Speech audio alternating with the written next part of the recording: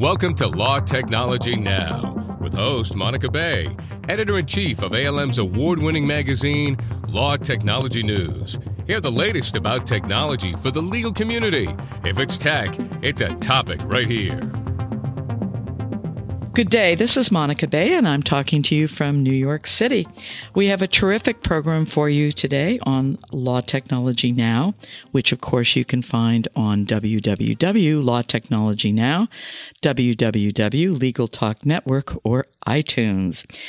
Kenneth Jones, who is a member of the Law Technology News Editorial Advisory Board, is our guest today, and he is talking about the story that he authored called Capture Metrics, about how reports help firms identify and react to problems, and it's in our October issue. And Ken, let's start off by having you tell us a little bit about what you do at Sedgwick and what the Zertic Group is. Sure thing, Monica. Hello, everybody. My name's Ken Jones, and I work for Sedgwick, Dietrich, Moran & Arnold. My formal title there is Director of Technology Services, and essentially my job at Sedgwick is to help deliver value and service to our clients. We do that in a number of ways. One is by delivering collaboration systems to clients, and that's what the Zertic Group does, what you all folks would probably refer to as legal extranets. Additionally, we work on the same things many of you do out there, electronic discovery projects, and I think the item in which we're going to speak about today, which is helping our clients understand their legal spend, what they're spending their money on, and how they can optimize it and ideally get more bang for their buck. Now, a lot of the law firms are starting to do what you at Sedgwick were one of the pioneers on, which is creating these subsidiary organizations for tech or whatever. Before we dive into the substance of your article, tell us a little bit about Zertic Group and when it was founded, and perhaps elaborate a little bit more on what it does. Sure thing. Zertic Group is a subsidiary of Sedgwick, Dietrich, Moran & Arnold. It was founded roughly 5 years ago, Monica. And the general idea is to help sort of extend the suite of services we provide to our clients. Like I would imagine virtually all Am Law 200 firms, Sedgwick works on big, large, nationwide litigations. In addition to, needing great lawyers and wonderful legal services, they need to do things internally, like report the overall cost of the litigation, project costs for the next quarter, year, even many years. And I think with the introduction of Sarbanes-Oxley and other, controls from the federal government, these issues are even more important. So, we help to build systems to help our clients understand the total impact of their litigations, to help manage the litigations, and to help project and estimate the cost of litigations going forward. Well, your topic fit very beautifully into our October issue. 3 times a year, LTN focuses on e-discovery and does EDD, electronic data discovery. We do EDD showcases. And every October, we try to focus particularly on the issues that are of concern to corporate counsel. And that was pretty much the main target of your article. A lot of organizations, you tell us, already are using some form of sophisticated financial analytical tools, but traditionally have been using them internally for their own operations. But what you're arguing in the article, if I'm summarizing it correctly, is that these same tools can be very, very useful to help companies evaluate how effectively they're using their outside firms and outside lawyers. So I thought what we would do is sort of go through some of the key points you've raised. And why don't you start by giving us a little bit of an overview of how this kind of data can be helpful to a company that is attempting, I refuse to use the phrase legal spend. It drives me absolutely insane because to me it grammatically needs to be legal spending. So how they slice and dice their money can, what's, before we get into the nuances of particular components, overall, what's the benefit to the companies and what's the big picture? Sure, Monica. I think it helps even to sort of compare and contrast what companies do overall, and then to sort of highlight how legal departments can do something similar.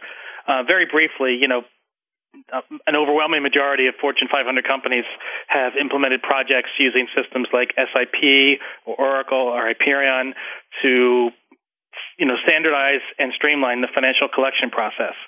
So for a company that has 100 locations overseas, it's terribly helpful to standardize the chart of accounts and to have one reporting cycle and to be able to consolidate data faster and quicker. You're more productive and you can analyze the data and the trends. Sort of distilling that down to the legal function and in the general counsel's office, I think they have the same benefits. We all know that companies spend a significant amount of money on legal expenses. It's helpful to understand how much is in litigation versus intellectual property versus transactional work versus labor and employment or the other types of areas that the spend is ongoing. And, to provide the general counsel and other folks within the company with tools to collect the data and to do it quickly and efficiently and quickly enough so that they have the data at their fingertips to analyze the trends and maybe identify ways to spend money differently or more effectively, or maybe to not even have to spend the money, or the types of benefits that I think these systems and processes provide, and what I was hoping to get across in the article. Now, in the article, you identified two key phases, one being the collection process and one being reporting. Explain a little bit about what you mean by the collection process. Sure thing. Collection process refers to the manner in which we, literally, pardon, the repetitiveness, collect data. Now, I think historically there's been sort of two ends of the continuum. One would be just collecting invoices. So, an invoice comes from a law firm to a company for $250,000 for a month or a quarter, but you really don't know what their invoice is for. I mean, you do if you read it, but you don't if you're just trying to analyze it, from an overall perspective. Now, at the other end of the continuum, there's always been a sort of a trend to collect data at a very granular level, things like the ABA task-based codes and leads and things like that. But on that end of the continuum, when you're collecting data in 0.1 hours and 0.3 hours, it might be hard to interpret the meaning of all of it, and it certainly is difficult often to collect it. Or if it's not difficult to collect it, it places a burden on your service providers to provide it. So I think what we were trying to get at and suggest is that a happy medium is what you want to strive for. You do need to and want to collect your costs. You need to build an infrastructure and a system and a process so that you can get the key data. How much money is being spent, what's the time period it represents, what type of work is it on, or what case is it against, so that you sort of have that marriage between, having valuable data and reducing the burden on the providers to get it over to you. Now, you spend a lot of time in the story on the reporting component of it, and you came up with some great guidelines. Before we get into the specific guidelines, if you do the same thing you just did for collection and give our listeners a sense of what is the reporting component and what's the overview of that, and then we'll get into some of the specific recommendations that you're making. Certainly. Prior to coming and working with Sedgwick, I worked at a major pharmaceutical company, and there, just to use that as an example, legal spend was, they tried to analyze it in sort of compartments, so to speak. They needed to know how much money they spent on litigation, and even within litigation, you had, IP litigation and product liability litigation and the like. And there was also just general IP work, labor and employment work, transactional work, and a whole bunch of other types of work. It's always just been a huge challenge to analyze and understand the legal spend. I think traditionally, a leader within a corporate environment would get a general ledger report. It would list, by vendor or by account number, all your spend. But, the people who entered the data into the system, it might not have categorized it correctly or accurately or completely. And so even with reports like that, it even the most basic questions, such as, how much did we spend on a certain case or on a certain type of work, become very difficult to answer. Now, how has the current technology been able to make that easier and get to the point now where, as in what I thought was one of the most interesting things of your article, we're at a point now where the tools are sophisticated enough that literally you can almost customize your own report, or the folks who would be the interested parties, and the stakeholders, as I understood, may have very different interests in why they want to see the information.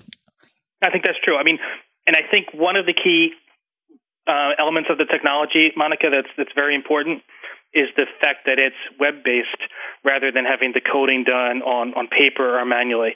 And by having it web-based, a company can develop a simple application, and then they push that out to their service providers. And they, for example, would say, you need to every month submit an invoice to us, and you need to split your invoice up, by fees and expenses, by case, by the type of work, or by any other parameters. And it's important to recognize that every company looks at their spend and has different goals and objectives. But by having a flexible system, you can always, attempt to meet those objectives.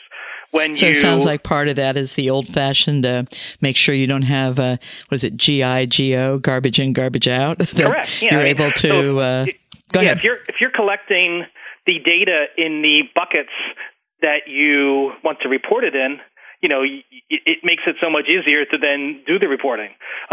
Conversely, if you're collecting, say, a $100,000 invoice from a service provider and it's 23 pages, it's a real challenge to separate that data into, 1/3 this, 1/3 that, 1/3 that, another thing. So, by pushing out to the service providers, a simple little input screen so they can get their data in and separate it and, qualify it the way you'd like them to do it, I think that's step number one. Now, step number two is that if you tie payments to the entry of data into a system like this, that's a wonderful incentive to get your service providers to put the data into the system the way you want and need it to be. Now, you wonderfully outlined some specific guidelines on how to do this. So let's go through and talk about some of the ones that you established.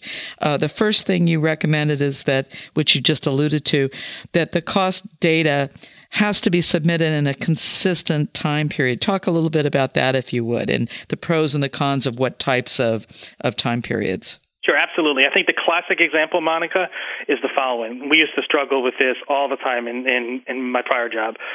Somebody might ask, what did you spend in the fourth quarter of a particular year?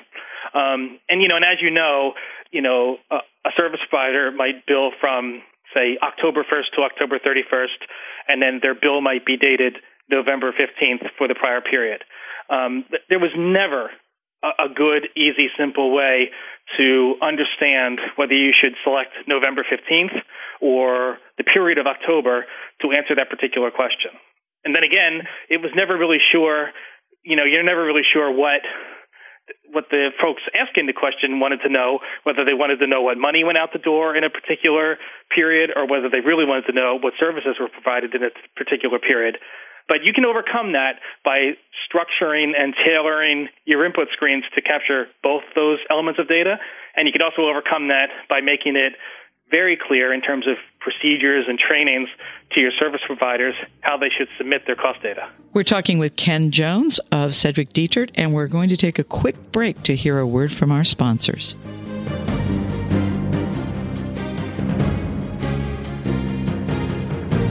Legal Talk Network has been producing award-winning legal podcasts since 2005.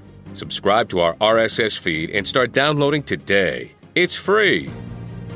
Don't miss out on the latest and new media marketing opportunities for your firm. Contact Deb Curran at 781-551-9960 and learn all about the Web 2.0 revolution.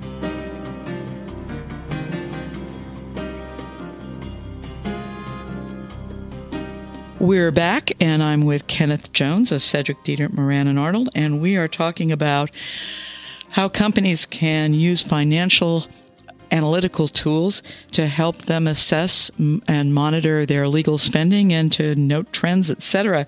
Did you have any final thoughts, Ken, on some of the guidelines for what sorts of data should be collected and how to do it? Just one final thought, Monica, and that is when you're implementing a process such as this, it's really impossible to do too much change management or, to put it another way, training. It's vital that you reach out to your service providers. It's very important that you get their feedback. It's very important that you're flexible and then that the initial system you designed might not be exactly the way it ends up to be at the end. There might be some difficulties you didn't foresee. It's just be mindful to be very, cognizant of the service provider needs. They're your business partners, and to be sure that they can reasonably submit the information that you need them to, because that's vitally important in order to being able to use that information for the types of reporting I think we'll be speaking about next. And in your article, you talk about some of the advantages of taking care of this, among them helping to predict the necessary spending, creating that data set to calculate your reserves, and creating a checks and balances that can be very useful for audit and compliance. We just have a minute or two left, but the final part of your article, you talked about how to tweak some of these services and some of the customization that can be done with reporting systems. Why don't you talk about a few of the points before we say goodbye to our audience? Sure thing.